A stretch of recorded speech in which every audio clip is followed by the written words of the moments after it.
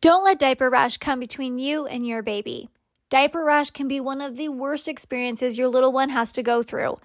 Keeping their delicate skin healthy and happy shouldn't require a spatula to apply thick and goopy treatments that can be just as irritating and uncomfortable. When my oldest was little, she would get the worst diaper rash. It left me feeling so desperate to help her while also wanting something gentle on her skin. Dr. Mom Butt Balm is a pediatrician-approved skin protectant free of dyes, preservatives, and zinc oxide. It was developed by a mom who is also a doctor. When she couldn't find any traditional products that worked for her baby's persistent diaper rash, she let nothing get in her way. You can use just a small amount of Dr. Mom Butt Balm to help soothe your baby's skin and feel confident that you are making the right choice. Dr. Mom is committed to providing an ultra-premium formula for moms that won't settle when it comes to their little ones. Soothe and restore with active ingredients being dimethicone and petrolatum. You can find more about Dr. Mom Butt Balm at drmombuttbalm.com or find it on Amazon or Walmart.com. You are listening to the VBAC Link podcast, episode number 45. Today, we are going to talk to Miranda, who had a VBAC after 2 C-sections. And guys, I don't know if you know this or not, but VBAC after 2 C-sections is a pretty safe and reasonable option for most women. In fact, we get asked so much. It's probably one of the most common things we get asked about on our Facebook and our Instagram pages. Yeah. So after Miranda shares her awesome story, and we just been chit-chatting for a little bit, and I already kind of have a little secret girl crush on her because she just sounds so cute, and I can't wait for you guys to hear her story. But before we get into that, and before I gush even more about Miranda, Megan has our review of the week. So today we have our review of the week from Lisco08, and she left a review on iTunes. She says, "I am so glad I found this podcast and account. I am now a faithful listener, love the Instagram posts, and am now a subscriber to the website as well. This podcast makes me feel so much more confident and excited for my VBAC someday. Yes, the episodes are extremely empowering, but they are also very validating of your feelings after a C-section, hopes for the future birth, and fear surrounding that. I feel this podcast is my safe place. Thank you so much. Love you, ladies." Oh, love you back. We love you back. And as she said, we do. We have the podcast and we have our Instagram. And if you have not yet subscribed to our email subscription, you can go to thevbaclink.com and subscribe there. And you'll be updated every single time a new podcast or a blog or an updated thing that we do, our classes and everything that we do comes out. And you guys, just a little heads up. We have something fun coming up, so make sure to subscribe because it's going to be awesome. It's pretty big, and we are really excited. So head over to thevbaclink.com and subscribe. And if you would do us a lovely solid, head over to iTunes or Facebook or wherever you listen and leave us a review, and you just may be the next one, next review read on the podcast. I'm going to let you in on a little secret. If you didn't know this already, before we get into our sweet little intro, we have a community on Facebook just for our listeners. So take a second and go to Facebook, search the VBAC Link community, and request to join, and we'll get you in our little secret safe space for you. Yes. All right. And now to our intro. You are tuned in to the VBAC Link podcast with Julie Francom and Megan Heaton, VBAC moms, doulas, and educators here to help you get inspired for birth after having a C-section. Together, they have created a robust VBAC preparation course along with this uplifting podcast for women who are preparing for their VBAC. Although these episodes are VBAC specific, they encourage all expectant moms to listen and educate themselves on how to avoid a cesarean from the get-go. The purpose of this podcast is to educate and inform. It is not meant to replace advice from any other qualified medical professional. Here are your hosts, Julie and Megan.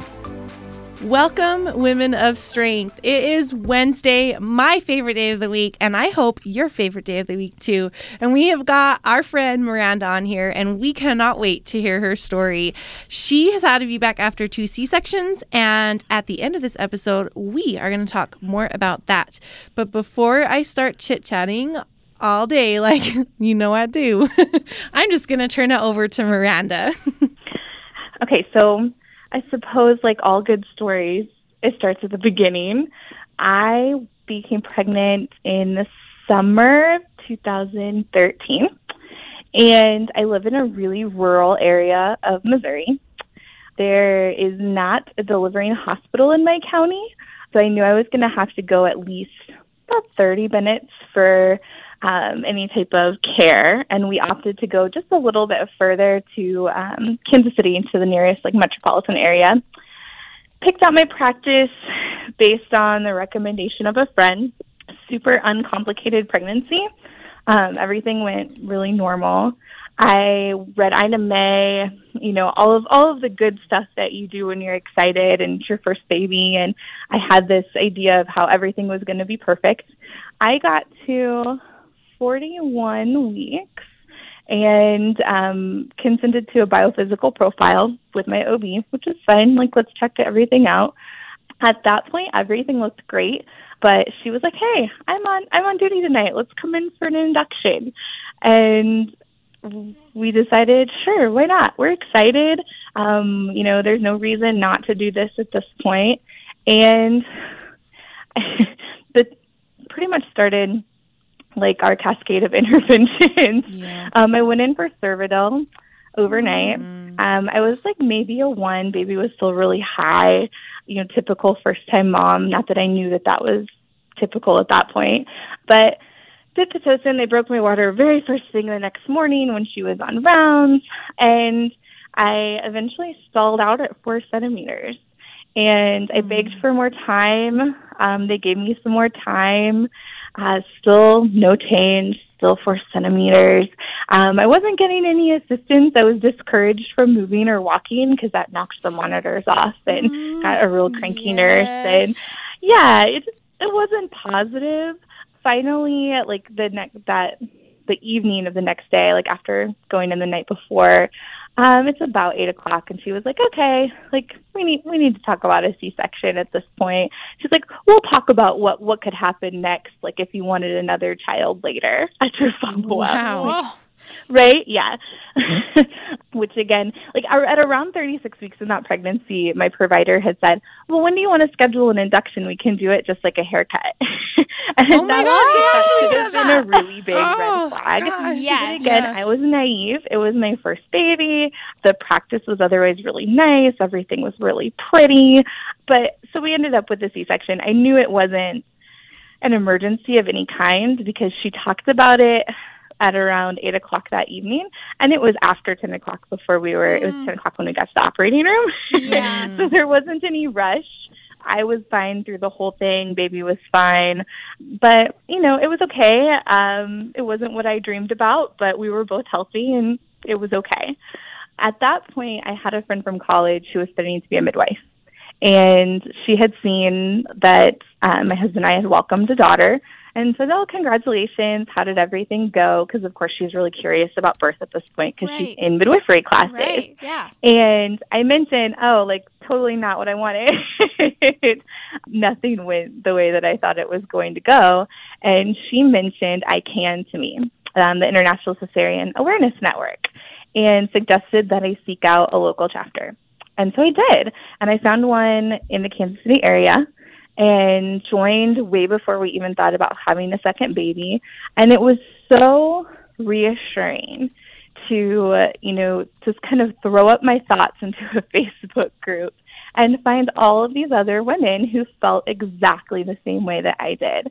And it was just really validating to know that it was okay to be emotionally disappointed in the outcome, that the way the birth happens matters. A healthy baby and a healthy mother are fantastic, but the way that birth happens matters. And when I found myself pregnant the next spring, I knew I wanted things to be different. I knew I wanted a VBAC, and I looked for a different provider through ICANN. I started there with those ladies. Who do you recommend? And kind of felt them out a little bit. Yeah. And everyone was really pushing certified nurse midwives. There were several across the area. There were a couple OBs that people liked as well. So I chose a midwife from that who was part of a greater practice. So she worked underneath a group of OBs. And again, super uncomplicated pregnancy. I guess I should backtrack for a second here. I will say that my daughter was born at 9 pounds, 9.5 ounces. Nice. My first, yeah. So they did put big baby and failure to progress as the reason for the cesarean. She was a big baby. I still think that had I been had some help moving around and stuff, that it could have been a different outcome. So when I went to the second midwife with my second pregnancy, of course, big baby was kind of part of the discussion, but she was always so positive about it. I'd go to an appointment and she would say, "Oh my gosh, I just had a VBAC last week. Mom pushed out a 10-pound baby on her hands and knees, and it was fantastic." Awesome. And it was really encouraging to hear that through the whole pregnancy. And again, uncomplicated, nothing to worry about. I measure, completely on point as far as fundal height the entire time. Good. And again, I get to 41 weeks. And they do a biophysical profile. No signs of labor whatsoever. And they do growth measurements while they're in there. And I leave the ultrasound. I go back to my appointment to see the midwife. And it was like every scare tactic in the book started pouring out of her. Really? It was really traumatic. And of course, my husband's with me at this point because I'm overdue. So there's always the chance that, don't want to. And we're driving about an hour to each appointment. Mm-hmm. So at that point, he's coming along just in case. Yeah. And it was that she would have recommended even a first-time mom seek a cesarean because the guesstimate was that this baby would be 11 to 12 pounds. Yeah, this is the midwife. Yeah, what? 11 to 12 pounds was their 11 estimate to for her 12 size, pounds. for the baby size. Yeah, and it was shoulder dysphagia and infant mortality, all kinds of terrible things that could happen, and there's no way that she could feel comfortable suggesting a trial of labor at this point. So in my hormonal state, I asked her to leave the room. Good for you. And I left the office without talking to her. I told my husband, I was like, I can't process this right now. We need to leave, because I was just so emotional. And I go back to my trusty I Can group, my supportive women, and just pour my heart out again. And of course they say, you don't have to consent. You can continue to ask for more time. You and baby are healthy. Switch providers. That was another one that was thrown out to me. And I thought, who would take me at 41 weeks pregnant? And I was really overwhelmed. I had a lot of push from family to kind of get myself back to the office and just go with her advice and schedule a C-section. And it is interesting. My mom's a VBAC mom. Awesome. She had 3 children, and then her fourth was a VBAC, or the fourth was a cesarean, and then her fifth was a VBAC. And that was in 2000. So she had been through this process herself, but it's all out of love, and they just wanted the best for the whole scenario. And I ended up calling the office back the next day, and I'm told by the receptionist that, "Oh, you're already on the calendar for a C-section tomorrow." Wow. And I never consented to that, so that's great. But I worked myself up to it. We wrote down everything that I wanted to happen in this case, and they did it. I got a clear drape. I got skin to skin in the OR. As far as that goes, it couldn't have been better. However, the OB that performed the cesarean, who I had never met before until the morning that I got there, as she delivered my daughter, said, yep, this had been a very traumatizing vaginal birth. I'm like, well, that's really reassuring as you're laying on the operating table. But she was 9 pounds, 6 ounces. So again, a big baby. Not that big, though. But not that big. Yeah, but not that big. I mean, I've seen bigger babies born, that's for sure. Right? Yeah. Well, and even your midwife said and that. a far cry from the 11 to 12 pounds they had estimated during the ultrasound. Yeah. So I was frustrated with the experience, but I healed much faster this time. I hadn't labored ahead of time. And so overall, it was a better experience. And then, surprise, summer of 2017, I found myself pregnant. We were not expecting it at all. And again, I knew I had to seek out something different care-wise. And I went back to ICANN, and I've been active in the group the whole time since I originally joined. But I asked again, where are people going? What's happening right now? What are the trends? There's a lot of great doulas in the group that are, in all the hospitals in the area at this point. So they know kind of like who's going to be most supportive. And there had been 2 midwives who had worked under several different practices at this point and had started their own practice, their own private practice between the 2 of them. And I decided that, this felt right. This is where we were going to go. And during my first consultation with them, I realized that they had worked for the previous practice that I had been at with my second birth. And she said, yeah, you weren't a Cinderella VBAC. Everything didn't happen exactly at midnight like it was supposed to by 40 weeks. And so they flipped on you. Oh, my gosh. Which was partially upsetting, but reassuring at the same time that, okay, and during my second pregnancy, I had done chiropractic care. I'd done everything under the sun, acupuncture, trying to make sure that everything was perfect for a VBAC. So that made it all the more devastating when I didn't even get a trial of labor. Yeah. But with my third pregnancy, again, uncomplicated, no issues whatsoever. I love the midwives. They're fantastic. I see them throughout the pregnancy. And then I get to about 34 weeks.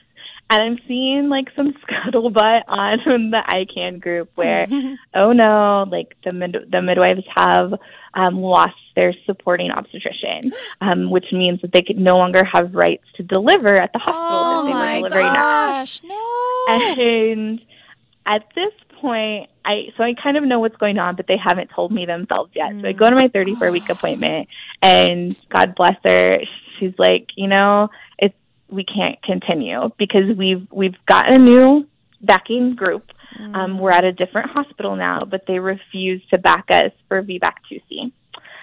They'll let us go with a VBAC, but that's it.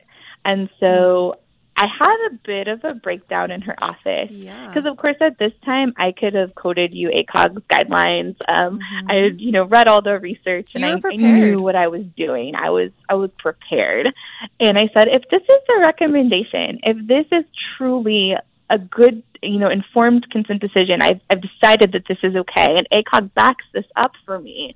Why is it so hard to find a provider that practices this way?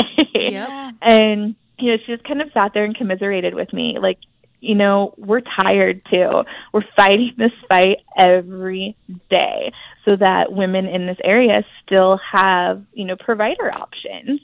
So anyway, she's able to recommend me to an obstetrician that they had worked under in the past that supported them. And at 36 weeks, I met my new provider. She immediately starts giving me a few statistics, and I, finish her sentence for her. And she says, I have no problem supporting you in this, because most of the time when a woman comes in to me asking for this, they know just as much as I do as far as the statistics go. They've done their research, they're informed, they know what's going on. Of course, she said, obviously, we have a little bit of big baby watch going on, but that was really the only thing that we had talked about. And I continued out my pregnancy without any issues. And of course, again, I get to 41 weeks with nothing, no signs of labor. I like to keep babies forever, it seems. And we get to the point where she recommends an induction based on the fact that baby could only get bigger. She says, I know you're not going to want to hear this, but at this point, why not try it? Let's go in with a Foley bulb and let's see what happens. At least they offered a Foley bulb. Yeah, she did, yes. Well, and first she did offer to strip my membranes, and we did that, and then we waited a couple days. And I decided that the baby was definitely staying in a couple more days because it was my oldest daughter's birthday that weekend. And I thought, you're staying in, you don't want to share your birthday, and that's okay. Yes. So we made it to that point. We went in with a Foley bowl and really didn't get any change, which was a little disappointing because I was really hoping that I went in at like a loose one, that maybe that would just be all that it took and labor, went on from there and we wouldn't need anything else. But sadly, no, that's not the way it happened. We went further in with Pitocin the next morning. I did have this phobia about having my water broke. After they had done that very first thing with my oldest daughter, I said, absolutely not. Nobody's breaking my water. Yeah. And, I was at a teaching hospital, which was a different hospital than what we had originally planned on. And luckily, some of the very first residents that we encountered quoted VBA2C stats to me and said, this is a good thing. This is good to go for a trial of labor. And I thought, wow, they're teaching you well here. Yes. At least for the one student that I encountered very first, she was great.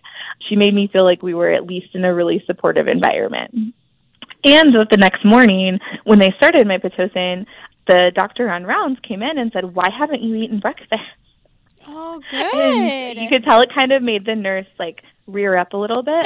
Wait a second, she can't eat. You're letting this happen? Yeah. And she said, yeah, get this woman something to eat. Oh, good. let's get her some food. So that was great. So important. But we did Pitocin all day. I made it to about noon and let them check me, and we were at 5 centimeters. And I remember just getting teary-eyed. That was further than I had ever made it with my daughter. I was like, this is going to happen. And that was really the tipping point moment for me, where a lot of the fear went away of what if my body doesn't do this? And I switched into my body can do this. We are doing this. And it was really exciting at that point. And, it was slow progression. I just set up camp on a birthing ball and just bounced my little heart out until about 2 o'clock in the afternoon, 2:30, and we ended up getting checked again, and I was 6, almost 7 centimeters, and I had decided I was ready for an epidural. Yeah. And so that was the next move, got that. And at that point, the nurse was like, okay, let's get a peanut ball. And, they never stopped working with me. And that was another thing that was just a total night and day difference from my first birth, where the cranky nurse was like, oh, you don't have your monitor on. And this time they're like, that's okay. We need to get you in the right position. Let's keep moving, shifting, changing to make sure that we move this baby down.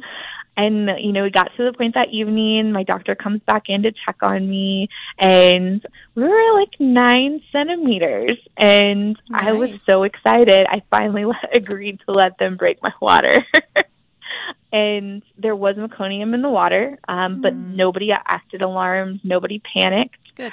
Which was really reassuring to me. Meconium can be common. It is common. Yeah, and not especially in a late-term baby. Yeah. We were at 41 weeks, and so that didn't surprise me any. Yeah. And, it ended up with, one extra nurse in the delivery room, just, right. For extra baby's precaution. sake. Yep. Yeah, and that was fine. But nobody ever acted panicked. And there was a total sense of calm the entire time. Good. And that was so, and it could have just been the perfect combination of people on staff, but I really appreciated that through that process. And we pushed for about 20 minutes once I got complete, which didn't take much long after they broke my water. That's not long at all. Yeah. Yeah. I was on cloud 9. They put him up on my chest so fast that, and this was a surprise baby. We had no idea the gender. Oh, that's so funny. Put him up on my chest and covered him with a blanket so quickly that neither my husband nor I had any idea the gender. And I remember the doctor's like, Dad, what is it? What is it? And he's like, I have no idea. I think he was still a little bit in awe. So we had gone through this whole process. And it really happened. And we had our son, which was exciting. It's a running joke in our family. I have 4 sisters. am the oldest of 5 girls, that we don't have boys. So it was fun to, say, oh, we have a boy. And I remember as soon as it happened, I was like, oh my gosh, son, like, we did it. And Marshall, we named him Marshall. And Marshall, we did it. We showed those doctors, like, we can do this. Yes. And the best part, he was 8 pounds, 2 ounces. So bigger So baby, he was my yeah. smallest baby. Yeah. And bigger, so but not. Yeah, you don't but have big in babies, really. comparison, Yeah. Yeah, it was just I credited a lot of things to just like how smoothly everything went. Yeah. My midwives were so low stress the whole pregnancy. They just really trusted me and what decisions I would make on things. And never wanted to do anything that was unnecessary. Yeah. So like, I'm Rh negative. And she said, oh, girl, go get your husband's blood tested. We're not making you get ROGAM if you don't need to. Yay, that is so and, good. things that providers before had never even mentioned to me as being options. And I remember as soon as he was born, my doctor looks up and she's like, okay, when are we going to do it again? She's like, we kind of had to force him out of there, but we did it, and you did it, and it was great. I remember going to my follow-up appointment, and as my husband dropped me off at the door, as like a 2-week postpartum visit, he was like, you need to make sure to give her a hug for me. Oh, that's awesome. I love how birth changes dads in a lot of ways, too. You guys had talked about that in a previous episode, and I remember nodding in my car as I listened. Like, oh my gosh, yes. Because I feel like he's been proud of this story, she knew what she wanted, because you get a lot of raised eyebrows whenever you tell people that this is what you're doing, and that no, I didn't schedule another cesarean. This is the choice that we've made. And he was always so supportive the entire time. If this is what you want and this is what you need, then this is what we're going to do. Which was great. And he's, explained that to other dads, too, as he's talked about it, that, yeah, it's possible. It's what she wanted. We found a great doctor, and it happened. Yeah. That is so awesome. I am proud of you. Like, you went through a lot, and there's a lot of people trying to throw a wrench in some things for you, but I'm grateful that you had that experience. Yeah, it's the changing late in the game is really scary. It's totally scary. After what happened with my second pregnancy, I knew I couldn't not do it. Yeah. There was no other option at that point. Like, we're doing this. We're switching. We're finding somebody. I don't care if I have to switch 3 more times. Yeah. I changed as well. And, I do think that the provider that I was with would have supported me, but the place that I would have been, I think, would have restricted him. Mm-hmm. And so I'm so grateful for the choice that I made and changing. And it's scary and it's hard and it's an emotional thing when you're like, okay, whoa, we're shifting paths and changing providers now. But, for me and for you, like it was just the best thing. And sometimes it is. And it can be scary. But if we know that we're doing the right thing when we're following our intuition, then we have to do that and go with it and hope for the best. And you know what? Yeah. Ladies, switch providers as many times as you need to. My second birth, I switched providers 3 times. Well, I left my cesarean provider and went to a hospital midwife, and then they didn't quite feel right, and then I switched to a home birth midwife.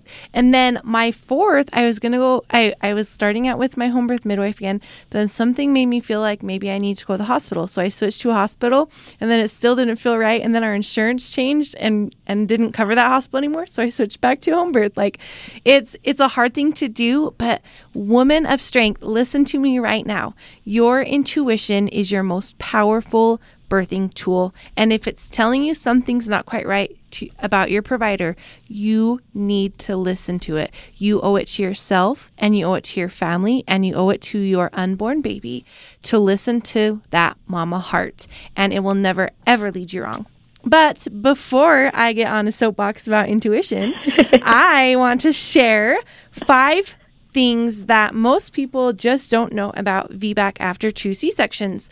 And you can go to our blog right now and find this fully written out and all the sources cited, thevbaclink.com/blog. So The first thing you probably didn't know is your chance of having a successful VBAC after 2 C-sections are similar to those of having a VBAC after just 1 cesarean.